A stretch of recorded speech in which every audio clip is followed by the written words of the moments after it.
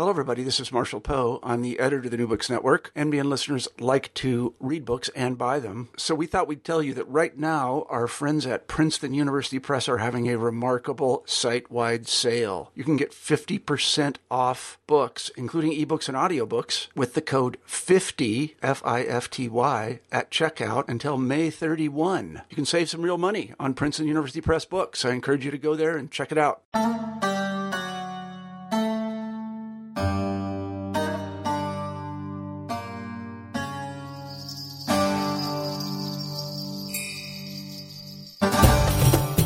Welcome. This is Christian Peterson, and you're listening to New Books in Islamic Studies. Thanks for joining us. I just finished talking with Sadia Sheikh about her wonderful new book, Sufi Narratives of Intimacy, Ibn Arabi, Gender, and Sexuality, which was published with University of North Carolina Press in 2012. Many Muslim debates regarding women are solely situated in legal or political frameworks. For example, we often find this tendency in conversations about women's leadership in the mosque or the politics of veiling. Sadia Sheikh provides a unique approach to these discussions that puts feminist hermeneutics in dialogue with the thought of the prolific author Muhyiddin Ibn Arabi.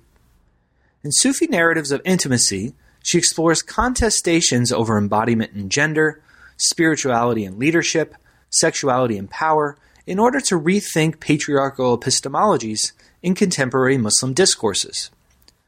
She argues that contesting positions on gender in these debates are underpinned by certain assumptions about human nature, its gendering, and existence. Sheikh outlines the social and ritual consequences of spiritual inequality and initiates reflections on Islamic notions of the central category human being. Sheikh leads us through Ibn Arabi's dynamic anthropology, ontology, and cosmology, linking the abstract philosophical concepts with concrete daily relationships between men and women. In our conversation, we discuss Islamic feminism, apophatic unsayings and hermeneutics of subversion, Ibn Arabi's interpersonal relationships with women, parallels between the macrocosm and the microcosm, Muslim exegesis, notions of creation, interpretations of Adam and Eve and Jesus' birth from the Virgin Mary, and notions of masculine and feminine in Islam. It was really wonderful to talk to Sadia Sheikh, and I hope you enjoy our conversation. Thanks for listening to New Books in Islamic Studies. Hello, and welcome to another episode of New Books in Islamic Studies. Today I have the pleasure of speaking with Sadia Sheikh about her great book, Sufi Narratives of Intimacy, Ibn Arabi, Gender, and Sexuality. Good morning. How are you? Very well, thank you, Christian. And I guess even though it's morning for me, it's afternoon for you, so thanks. Indeed. Thanks for making the time. We're long distance, so it's been harder to get everything together. But I appreciate your patience, and I appreciate you making the time. Thank you very much. It's an absolute privilege, Christian. Now, this really is a wonderful book. I am a big fan of Ibn Arabi, and I think anyone who is interested in Islamic studies in general will really benefit from this, because you really bring Ibn Arabi out of this kind of very narrow focus of Islamic mysticism and bring him into this kind of wider kind of array of uses. And I think you've done a wonderful job, and I really think a lot of people will benefit from reading your book, and I hope they go out and buy it, of course, or at least get their hands on it to read it. So, but before we get into the content of the book, can you give us a little bit of background about how you got interested in the study of Islam, perhaps people that have been influential in your approach, or perhaps why you began to study Islam? Thank you, Christian. I was initially used to read religious studies and Islamic studies just as fun. I was majoring in private law and in psychology, and had ideas of either becoming a social justice, human rights lawyer, and later on thought, no, law bored me to tears, and I would become a psychologist, which was far more interesting. And be that as it may, Ibrahim Musa I was a student, a graduate student in psychology at the time, and Ibrahim Musa, who's currently at Duke University, and was at that time based at the University of Cape Town, came and presented a paper on gender issues in Islam at a camp, actually at a youth camp, a Muslim youth camp that I was at. And I was actually quite taken aback because it was the first time there was somebody addressing from within a faith perspective critically questions around gender. And so what I was used to hearing was how Islam liberated women. And as much as I deeply wanted to believe that, the evidence around me was to the contrary. So Ibrahim was the first person that actually, from within a faith framework, who was a believer or came across as a committed Muslim, was simultaneously quite critical of questions of gender. And so I started a series of conversations with him and ended up coming to the University of Cape Town to study with him in Islamic studies. So that's really kind of what got me interested, was this ability to be both an insider within a tradition and yet critically engage with issues of gender in the way that he appeared to be doing. And so Ibrahim Moosa was quite influential. I mean, he's still somebody I consider a mentor, and somebody that I, kind of consult with on the occasions that I can. But it was really his work. And I mean, once I was here as a graduate student at the University of Cape Town, one of the other people that became really important in my thinking was Amina Wadud. And she had come down, as many of you might know, to give to a conference to South Africa. And I was part of that kind of 1994 where she presented the first talk at the Claremont Main Road Mosque. And that was quite deeply significant for me, participating in that Jumu'ah, hearing a woman who I thought was an authority, grappling with questions of gender in a way that was, for me, characterized by both integrity, commitment to the tradition, and yet a kind of a critical and a very analytical approach. So these, Ibrahim Moosa, Amina Wadud were fairly central in my kind of early development, and people that got me excited. And then, of course, as I became familiar with the works of Rifat Hassan and other people, and that those were kind of formative influences in my life. Now, you've published a lot of very important works, and I'm wondering if you could talk about when did this specific project begin to develop as a book, and perhaps you can place it in your larger research trajectory. I always kind of think very fondly to this experience. Actually, my first reading of Ibn al-Arabi was in a course that I was doing when I was in the US. I was a graduate student at Temple University. I had gone there on a Fulbright scholarship, and very kindly the people at the University of Pennsylvania had allowed me to take courses at UPenn as well. So I was doing this wonderful semester where I was doing a graduate course at Temple in Sufism, and that very semester they were offering a graduate course in Sufism at Penn, and I did both of them. And one of the people that was in the class with me at the time, who was also my Arabic TA, was a woman that I think you've done an interview with her here, is Sarah Tlili. And Sarah and I were on the one hand, she was teaching me Arabic in my Arabic classes, and on the other hand, she was in my class in this course that we did on Sufism. And we then would make time, we became good friends, and we would make time to read Ibn al-Arabi or just do different Sufism readings together. And my very first experience of Ibn Arabi was when Sarah and I were sitting in her res room at the time, and we were reading Ibn al-Arabi, and actually we were reading it in the Arabic and reading it in the English, and then she on occasion said to me, read the English, the Arabic is pure Greek to her. And so we would kind of go between the English and the Arabic. But my most defining memory of that first experience of reading Ibn Arabi directly, not through secondary sources, but reading him, was that both of us at some point looked up and the sun had set and time had passed, and we hadn't realized that about 4 or 5 hours had gone past. And it was that moment of just feeling transported by the ideas of this thinker. And really, they weren't ideas on gender, very interestingly. They were very much his central concepts on what it means to be a human being. Notions on insan kamil, on essentially what was his central imaginary of the human being. Which both of us were completely compelled by, and just both transported. And we both literally at some point kind of looked around, almost startled that, time had passed. My car meter that I had put money into, I had lost track of that, and time had passed. It was a genuinely transporting reading. And that was before I discovered that he was so fascinating in terms of gender. That was part of where I started reading Ibn Arabi. And as this went on, at that point, I was still doing coursework for my PhD. And as the time came when I finished up coursework and my comprehensive exams, I was chatting with and discussing with my professor, who was my supervisor, Professor Mahmoud Ayoub, at Temple University, and we were talking about a variety of different things. And then I said to him, I'm really compelled by Ibn Arabi, and I feel like I would really like to work on his ideas on gender. And Professor Mahmoud, who just was the loveliest man, turned to me in the sweetest and gentlest of voices and said, "Dear Sadia, leave Ibn Arabi for later in your career. We want a PhD that can get done." and I very respectfully, in fact, was a bit relieved, because I said to him, well, okay, fine. I will then leave him and I will try and write on something else and leave him for later in my career. And off I went on my merry way and tried to write a couple of different research proposals on a number of different people. And for some reason, it just didn't work. Nothing seemed to work until finally I came back to him and I said, okay, I've been trying to do this stuff on tafsir. I've tried working with Tabari and Zamakhshari, and nothing seems to really grab me.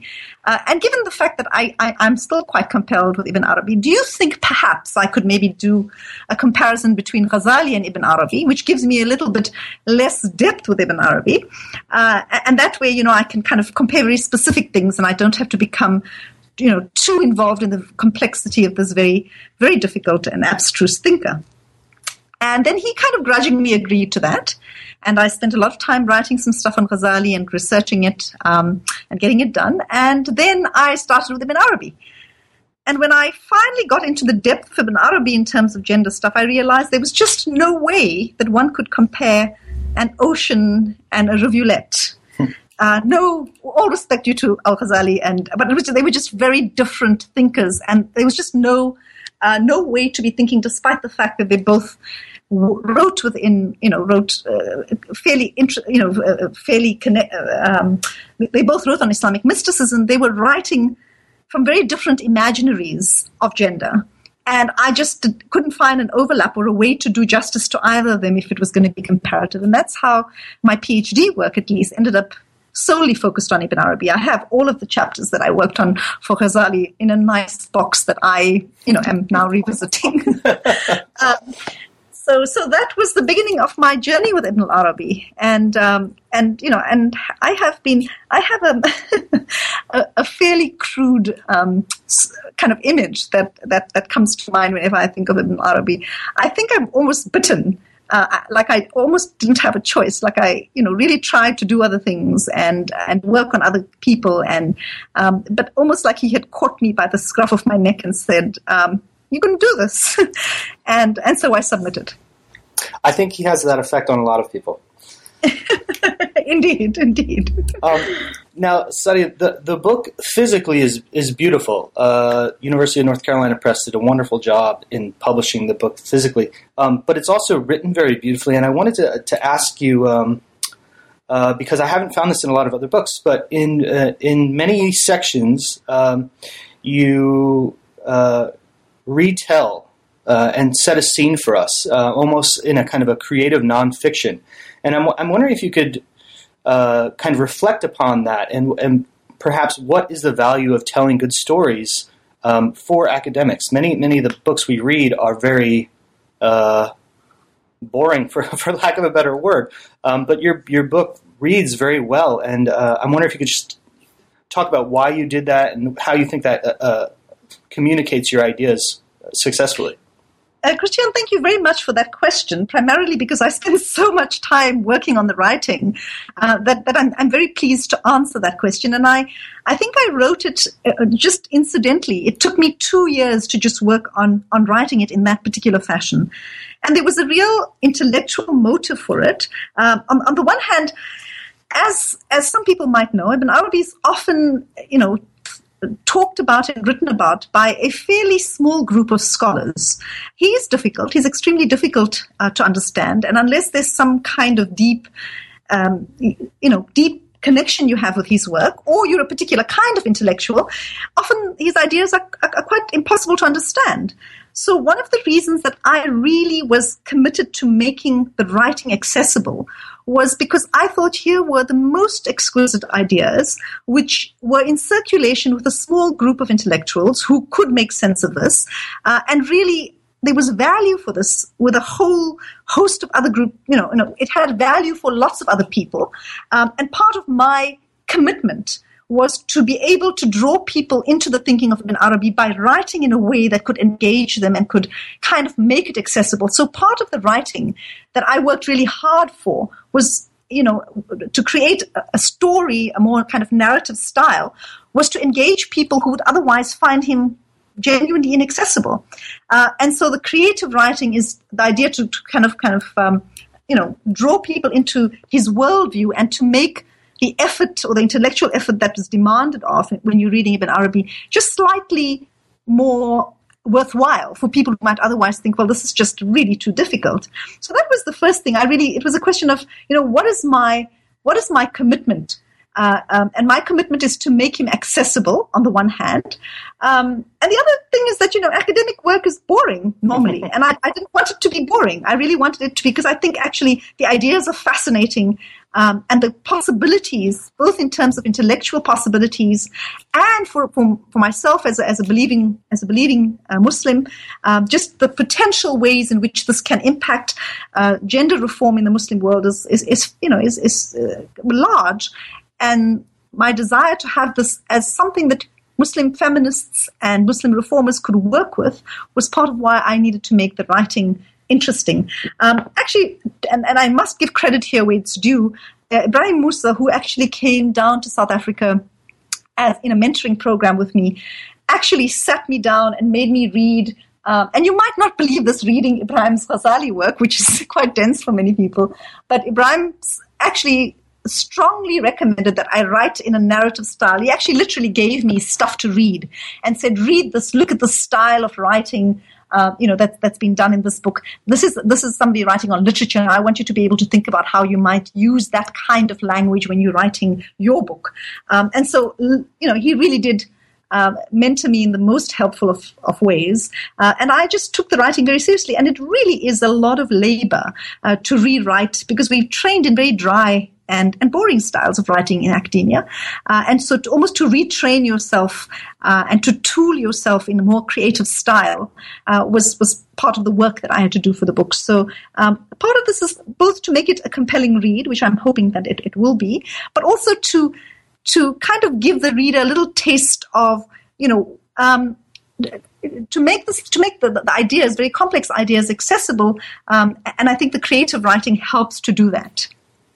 Yeah, I think you're very successful, and for no other reason, I hope people will look at it for that, because I think it does make the content, which in this book you're dealing with very complex ideas, much more accessible. So you did a very good job.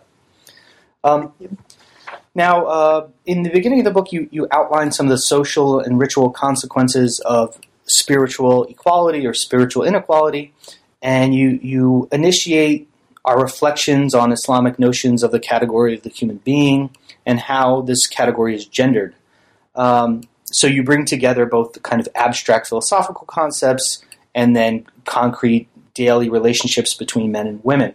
And you frame this discussion in the introduction, at least, within two contemporary issues. One, the role of women leadership in the mosque, and politics of the hijab.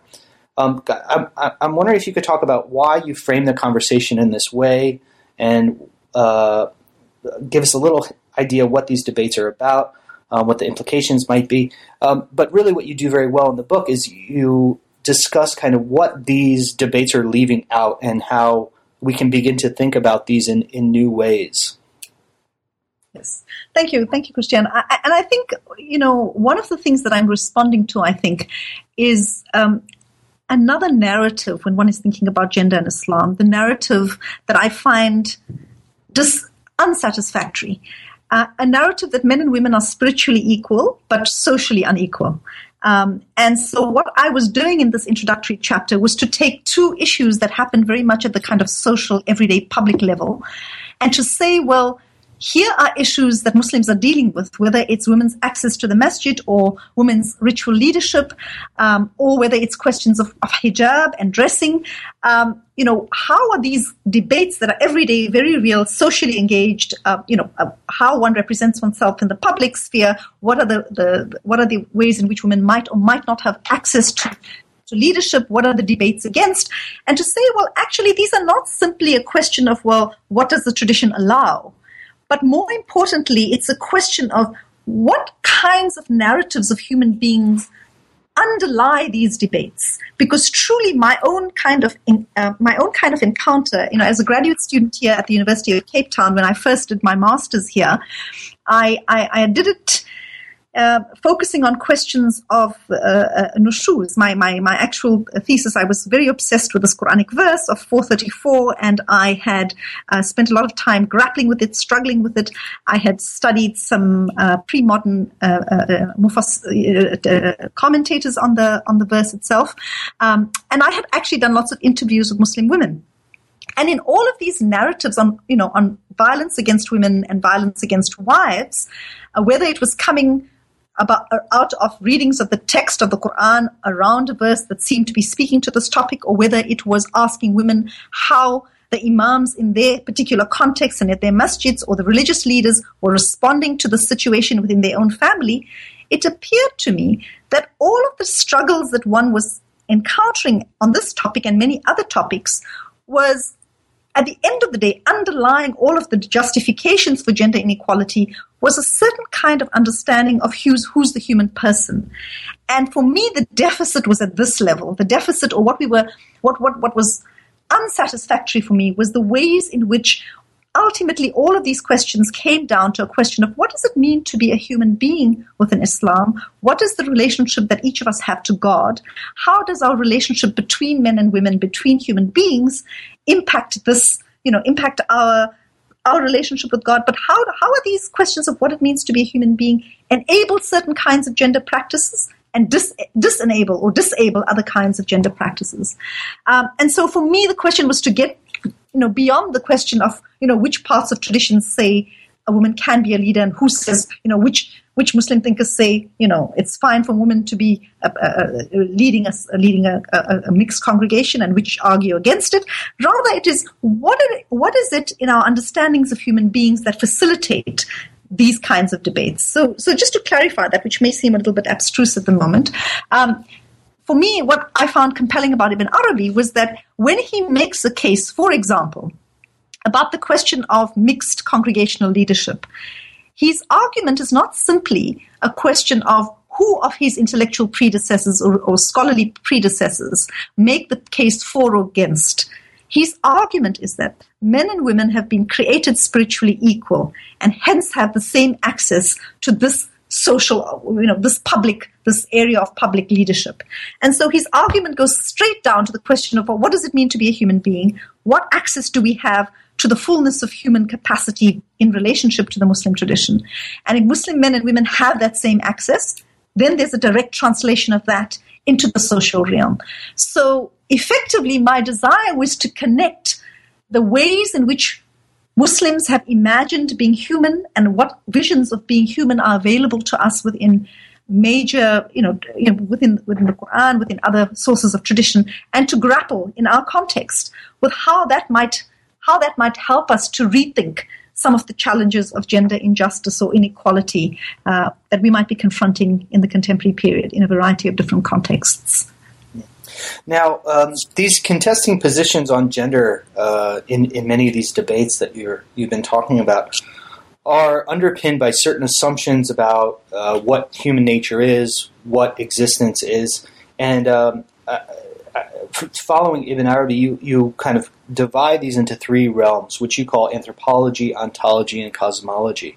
Can you kind of give us a little outline of structurally how these categories work and what you're trying to kind of demonstrate by using these? Yeah. So when I use the category of religious anthropology, actually a category that's been used extensively within Christianity, Christian theology, but actually underpins a lot of the different debates within a variety of religions. So religious anthropology for me is a category that refers to asking some central questions about what does it mean to be a gendered human being? Does Islam provide the idea of a universal human essence? Is this something that men and women have the same access to? Are there differences? Do men and women have the same nature? How does this relate to one's relationship to God and to one's relationship to one another? So definitions of being human, intrinsically also provide meanings of what it means to be a framework to make sense of what it means to be gendered. And then I say, well, actually, it's not just religious anthropology. Religious anthropology is also situated in a kind of ontology, and an ontology in a very kind of basic usage of the word refers to a theory about what is the nature of reality or the nature of being. And it asks, what is in the most kind of, what actually exists? What is the nature of the human being? Who am I in relation to all of that which exists?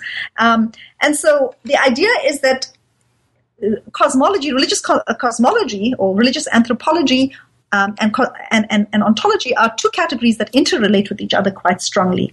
Now, within these questions on religious anthropology and ontology are always situated within a certain idea of the universe. How is the universe created? What is the cosmology? How do human beings fit in within all of creation? What is the nature of the cosmos? How was it created? For what purpose? Towards what end? And within all of this, what is the purpose of human beings within such a cosmology? So the idea is to be thinking about the deep existential questions. Who am I as a human being? How am I situated in all of creation, in the cosmos? And what are my prerogatives as a human being? And how are these prerogatives impacted by whether I'm a man or a woman? And so all of these kind of very deep existential questions are not just abstract, but they have very specific implications for how one thinks about everyday gender politics when one is looking at it from the perspective of from a religious worldview. So I hope that's slightly helpful. Yeah. Now, the other kind of very large component is you put Ibn Arabi in conversation with what you call Islamic feminism.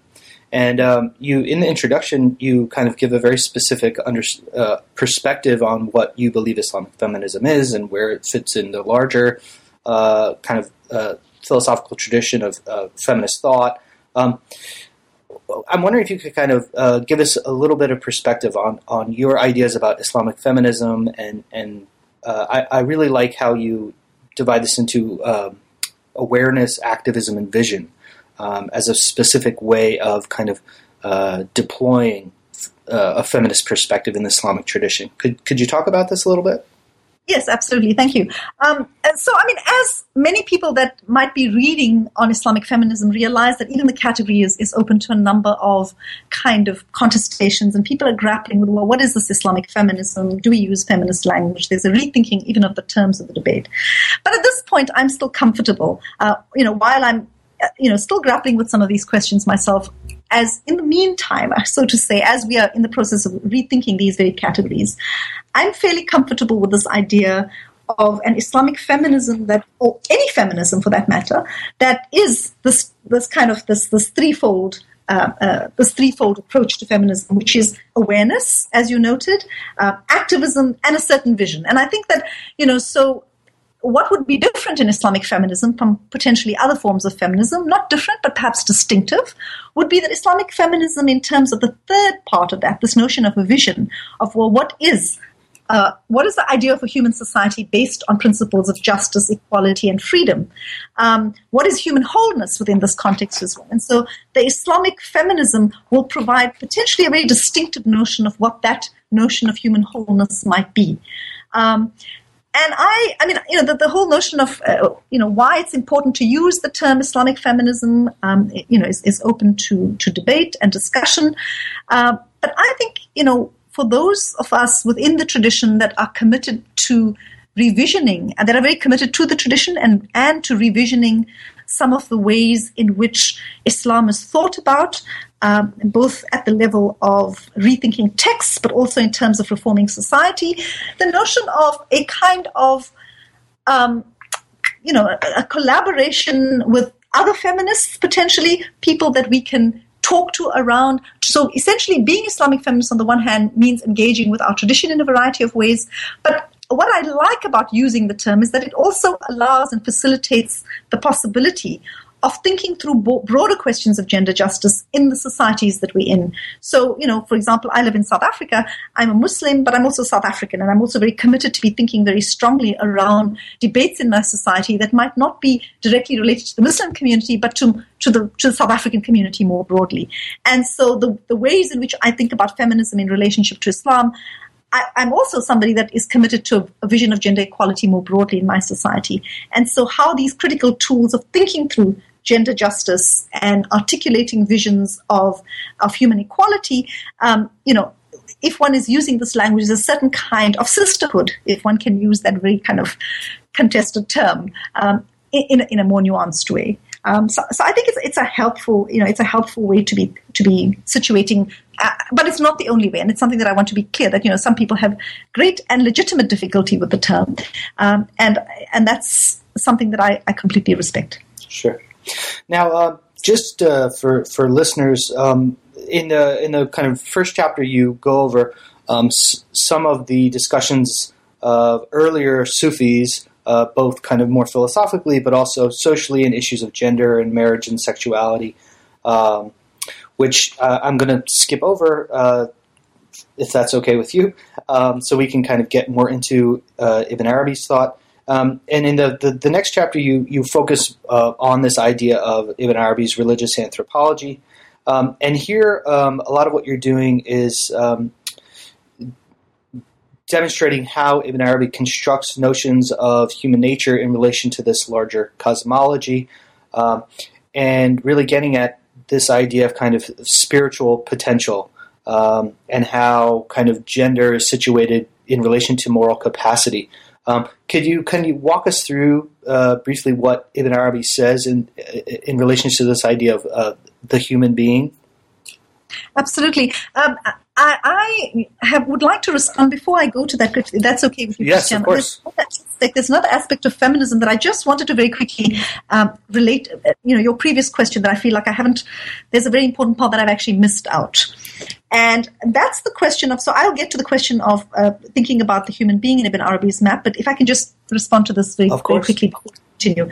One of the reasons that I think also a feminist reading of the tradition is so important, an Islamic feminist reading of the tradition is so important, and I mean, this I outlined in the introduction, but I think that, one of the things that is very valuable is that readings of the past or history, and I speak to the ways in which Rita Gross, for example, a Buddhist scholar, speaks to how it's important to think about one's tradition as being both accurate and usable. And so to think about feminism as a way to retrieve aspects of one's tradition that have been either rendered marginal or invisible, and to bring that into the center of conversation. For me, what is very valuable in that feminist move of retrieving marginalized histories and retrieving images of gender and women that are not seen in the center of traditional discourse is to actually reclaim the nature of tradition itself. To say that tradition is not simply this one thing of this patriarchal kind of heritage. We also have within our tradition, aspects that speak to a very different possibility or speak to very different kinds of understandings of gender. And so my desire to engage with the tradition as a feminist and to be reading for that which is historically has been rendered marginal, like a number of other Islamic feminists, is in part to make a claim for tradition, meaning that what I would like to do in this process is not to simply say the nature of the tradition is this one thing which is problematic, but rather the nature of tradition is multiple, and we can choose to engage with aspects of our tradition that in fact provide us with very rich resources and conversation pieces, not in a way of simply abdicating to tradition where you say, well, actually tradition says X, therefore I need to follow it in a certain way, but rather to start a very rich conversation with parts of the tradition that have possibilities for us to retrieve different ways of being. And we have to speak to the past. Otherwise, we don't really think of ourselves in a kind of tradition. Part of what we inherit as contemporary Muslims, or what contemporary Muslims might inherit, is a variety of things. And I think part of locating yourself in that tradition and arguing for a different vision of that tradition often means that you have to engage with that tradition both critically and constructively. And part of the work that I want to do with Ibn Arabi is part of that critical but creative engagement with things that have been not sufficiently engaged with in terms of gender equality. So I just wanted to make that point as something that I see that Islamic feminists can bring of value to the nature of tradition and to the debates in contemporary scholarship. And you do that very well in the book. And I think your argument for using Ibn Arabi in general is very convincing. So I hope people do get into the details of this. Yes. So in this relationship between kind of the macro and the microcosm, perhaps you could kind of situate this and, you kind of show how this is rendered into both legal and social realms. So perhaps you can kind of give us an idea of how his vision of kind of human nature in relation to cosmology and how it gets kind of played out in the lived world. Sure. So thank you for that question, Christian. And so when I started off this interview, I spoke to how I was so compelled by this vision of Ibn Arabi that I just found it quite a transporting thing to read him for the very first time. And part of that was we were reading texts on what it means, what is this human archetype that all human beings are to aspire to?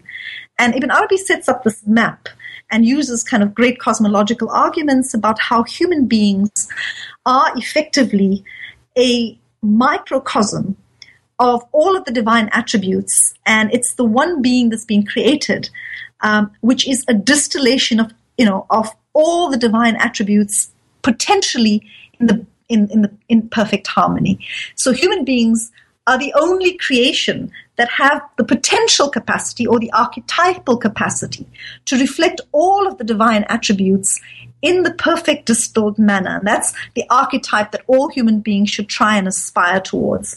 The rest of creation, the macrocosm more broadly, these divine attributes are scattered and diffuse and reflected and manifested. The divine qualities are manifested in the rest of the cosmos in more diffuse ways. So all of creation in Ibn Arabi's cosmology is a reflection of the divine attributes, of all of God's attributes. Human beings are unique in their capacity to reflect all of them in one being, in a microcosmic way, in perfect harmony. And so this kind of imaginary of and this archetype is known as the complete human being, or an insan al-kamil, the complete human being. And human beings, men and women, need to aspire to this distilled spiritual archetype that we all have within us as potential. Every human being can achieve that potential, irrespective of gender, race, any external differences, any differences of identity are entirely insignificant in this ultimate goal that human beings are to kind of aspire towards. So Ibn Arabi does that in very interesting ways, and not only just makes the case that men and women have this. One of the things that I also do in my book is speak about the ways in which he describes his female teachers and his female disciples. So not only does he have these very sophisticated and complex discussions on what it means to be a human being and this archetype of al-insan al-kamil that all human beings should aspire to, that's equally open to men and women alike, to all human beings. But he also speaks in a number of other of his writings of men and women that he engaged with, that actually he speaks about how they've distilled certain attributes, how they've become masters of certain kinds of qualities. So he speaks about his teachers in very exemplary ways. He has these two teachers that he speaks about, and really gives us some very, very nuanced ways to understand how it is that he actually observed these very these very kind of well advanced teachers. One of his teachers was a woman called Yasmina al-Fuqara, and he speaks about her. And I've got a description if I can find it very quickly, and the kind of description he uses about her when he speaks about her, and I've just found it here, which says, "Among people of our kind, I've never met one like her." Here he's speaking, people of our kind are people on the spiritual path. So he says, "Among people of our kind, I have never met one like her with respect to the control she had over her soul. In her spiritual activities and communications, she was the greatest. She had a strong and pure heart, a noble spiritual power, and a fine discrimination. She was endowed with many graces, and I had considerable experience of her intuition and found her to be a master in this sphere. Her spiritual state was characterized chiefly by her fear of God and his good pleasure in her, the combination of the two at the same time in one person being extremely rare among us." So I'm just using this to show that it wasn't simply that he was creating a kind of theoretical archetype. When he speaks about a number of women, and men for that matter, but what for me is very interesting is that when he speaks about these spiritual capacities, his reference points are men and women alike. And having had 2 female teachers when he was a fairly young person, he speaks about them. But he also has extensive descriptions on his female disciples, all of whom, there's one that gets a fairly, kind of a fairly negative spin. But the rest of them that he speaks about have extremely positive qualities. So on the one hand, he has this kind of discussion, but on the of what human beings are able to do. And then when he speaks about particular Sufis and particular spiritual teachers and particular people that are on the spiritual path, one has a very clear sense that these are things that men and women alike have access to, have realized, are in the process of realizing, and share fundamentally as the deepest existential prerogative for human beings, men and women alike. And so I find that very compelling. But the other part that I find quite compelling when you're looking at Ibn Arabi, and I spend quite a few chapters working through the complexity of his arguments, but I'm just going to present, if that's okay with you, Christian, just some of the ways in which, for example, he takes things that were kind of normal in his time and morphs them. I mean, kind of dominant narratives about men and women. So, of course, one of the kind of central narratives around men and women that's part of what's taken for granted in his context is the notion, for example, of the creation story of Eve from Adam, of Hawa from Adam.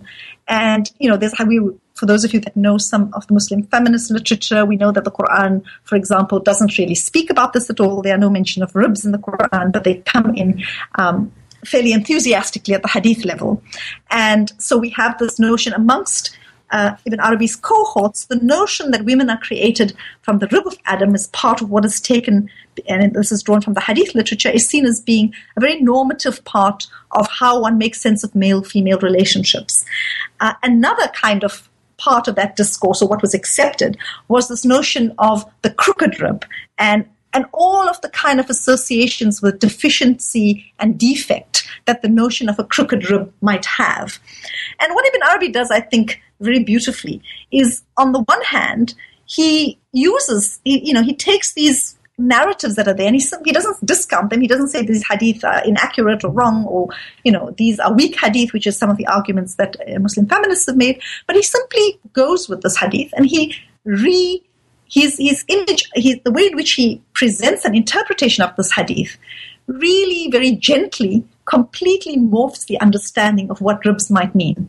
So, for example, he would say, she's created from the short rib of Adam, but then he adds that in this rib, then his discussion of the rib is that really it is the epitome, it is the choicest part of Adam, and it reflects everything that's in Adam. So he takes something that has generally been talked about as crooked and deficient and what reflects a lack in women, and morphs the interpretation of that rib into something about sameness. But not only does he do that, he says, well, what is this rib-like nature? The rib-like nature is something that allows women to bend in inclination towards her husband and children.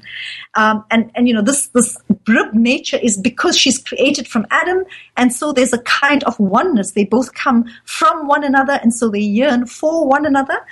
And then he adds, and the man also inclines towards the woman. So the rib nature of the woman is about bending and inclination. And then in his next line, the man also inclines towards the woman with a bending towards himself because she is a part of him.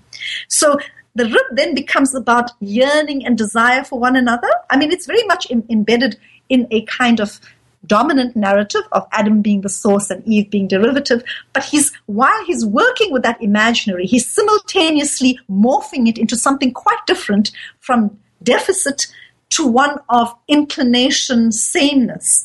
And so it's hierarchy still there, but it's romanticizing and eliminating some of the misogyny. And that's the one level at which he works with what is the dominant imaginary. So when you read this, when I first read it, I thought, well, this is all very nice, Ibn Arabi, but it's still quite hierarchical, and I really have problems with it. And you're just romanticizing an image and making it something else, but I'm really not very happy with you.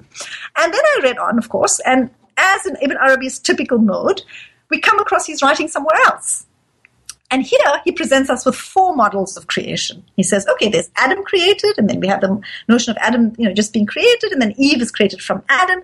But then we also have Jesus being created, and we have this notion of Jesus' creation from Mary. So then he makes this kind of really interesting analogy where Eve comes from Adam and Jesus comes from Mary. And he says, well, in the same way that you have a woman coming from a man, you now have a man being born from a woman without the intermediary of a partner of the opposite sex, so to say. And then he argues, so he gives you this thing, and in some sense there's now suddenly this balance of this creation model where you no longer simply have a woman coming from a man, but you have a different model of Jesus, who's a man, who's created through Mary, and without there being a man involved in his creation, as a counterpoint to the Eve's creation to Adam. And then he goes merrily along and tells us, all of these anyhow, these creations of Eve from Adam and Mary from Jesus are exceptions. The rest of us are created from men and women alike.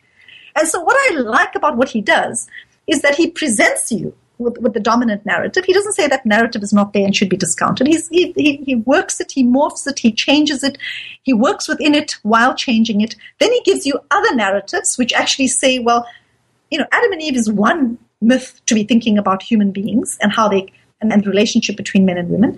Mary and Jesus gives you another model. But actually, guys, just, don't worry too much about that. The rest of us come from men and women alike.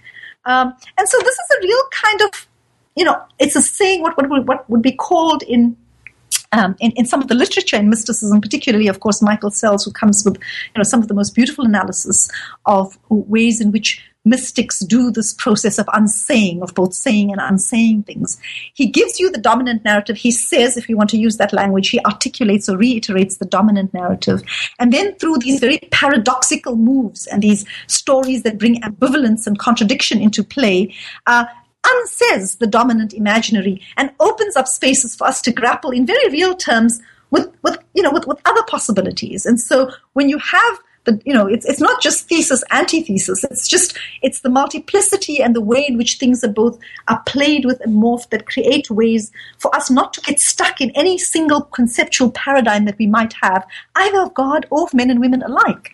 And that's what I find so incredibly liberating about Ibn Arabi. I just find it such an expansive way to engage. So he has these myths, he has these notions of Adam and Eve, and all of the rib stories that we have, and then we find, on the other hand, these very powerful images of women coming across. This very, these kind of deep ontological notions. I mean, he has this one kind of quote where he says, "There is nothing in the created universe," and I quote, "greater in power than women. And this is a secret known only by those knowledgeable about how the universe came into existence, and with what motion God brought into the universe existence." And then he, unquote, and then he goes on to say something about how women reflect something of the divine essence, that which is feminine. And he looks at the Arabic and he says, well, this is feminine. It's something, and the femininity of the language, the grammatical feminine, is actually a signifier of something ontological, actually. And by far my favorite way in which he engages with questions in a very subversive but really profound way, is this one particular discussion he has when he's talking about God's attribute of strength, al-qawi. And so there's this, and I have to read this, and I'll read it slowly and just talk about it a little bit, just because I find it so interesting. He says, and I quote, "So God informs us about what strength he specifically appoints to her. Okay, well, let me just contextualize this very quickly. Okay, so there was some kind of controversy in the life of the Prophet, and the two wives of the Prophet, Aisha and Hafsa, had aligned themselves, and there was, there's discussions about what this issue was, whether it was the fact that the Prophet spent too much time with one of his other wives. But be that as it may, there was a controversy in the house of the Prophet, and these two wives of his were unhappy with him. And so there's a Quranic revelation about that. And he invokes this Quranic revelation when he's discussing the attribute of Al-Qawi. So here are two, in effect, women that the Quran, when we look at this verse, is actually reprimanding, because the Quran says, if you back each other up against him, the Prophet, then indeed God is his guardian, and Gabriel and the righteous believers and the angels after them are his supporters, meaning Muhammad's supporters. So the Quran is effectively reprimanding these two wives of the Prophet who are clearly, in opposition to him and causing some problems and giving him a bit of a headache. And Ibn Arabi's reflection on this is what he says. He looks at this Quranic verse and he says there's something about the strength of women that's being reflected, something of the attribute of Al-Qawi that is evident in this interchange and in this Quranic revelation. And in his reflection on this verse, he says, all of this to counter the strength of two women, and God mentions only the strong ones who possess power and strength. So the righteous believers act with conviction, and that is the strongest of actions. And if you understand this, you have set off well on the path. So he takes a situation where these two wives are being reprimanded. And on the surface, it's really they're behaving out of order. But what he does is he says, God has to invoke all this help to the Prophet just against his two women. God has to back him up, and the angels have to back him up, and the righteous believers, and all of this stuff, just against two women, which is really a signifier of how strong women are. And so he doesn't use it as a recrimination against Aisha and Hafsa. He uses it to say, and it becomes a model for the believers. So those of you that understand what strength of action and conviction is about, here's an instance for you to learn from these women who are manifesting Al-Qawi. A very kind of subversive reading of something that is, that on the surface can mean very different things. And so I think those kinds of ways in which Ibn Arabi unsays and unpicks the seams of traditional understandings of gender relationships is very powerful, and is why I find him a very interesting conversation partner, and a very interesting kind of friendship to have with a thinker that I think is a very expansive thinker, and that enables and almost asks us to engage with him in a specific, in this manner. Yeah, and in the book, there's so many really creative and interesting narratives like this, which we haven't even scratched the surface. But we have taken a lot of your time, and I'm sure a lot of people are eager to hear about what you're working on now, or perhaps what you have coming out in the future. At the moment, one of the things that I'm doing, despite what I think was a lot of work in making this book accessible, making Ibn Arabi's ideas accessible, at least some of his ideas, of course, it's just a drop in the ocean because, I've really just dealt with such a small portion of his work.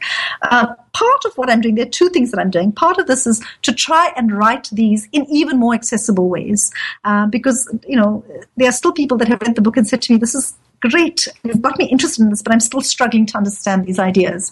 So part of my own commitment is to make a lot of this even more accessible to the extent that I'm able to, and I'm trying to write in ways that are even more accessible. So that's just part of what I would consider translation work, not language translation, but translation of ideas in ways that open it up to different kinds of audiences.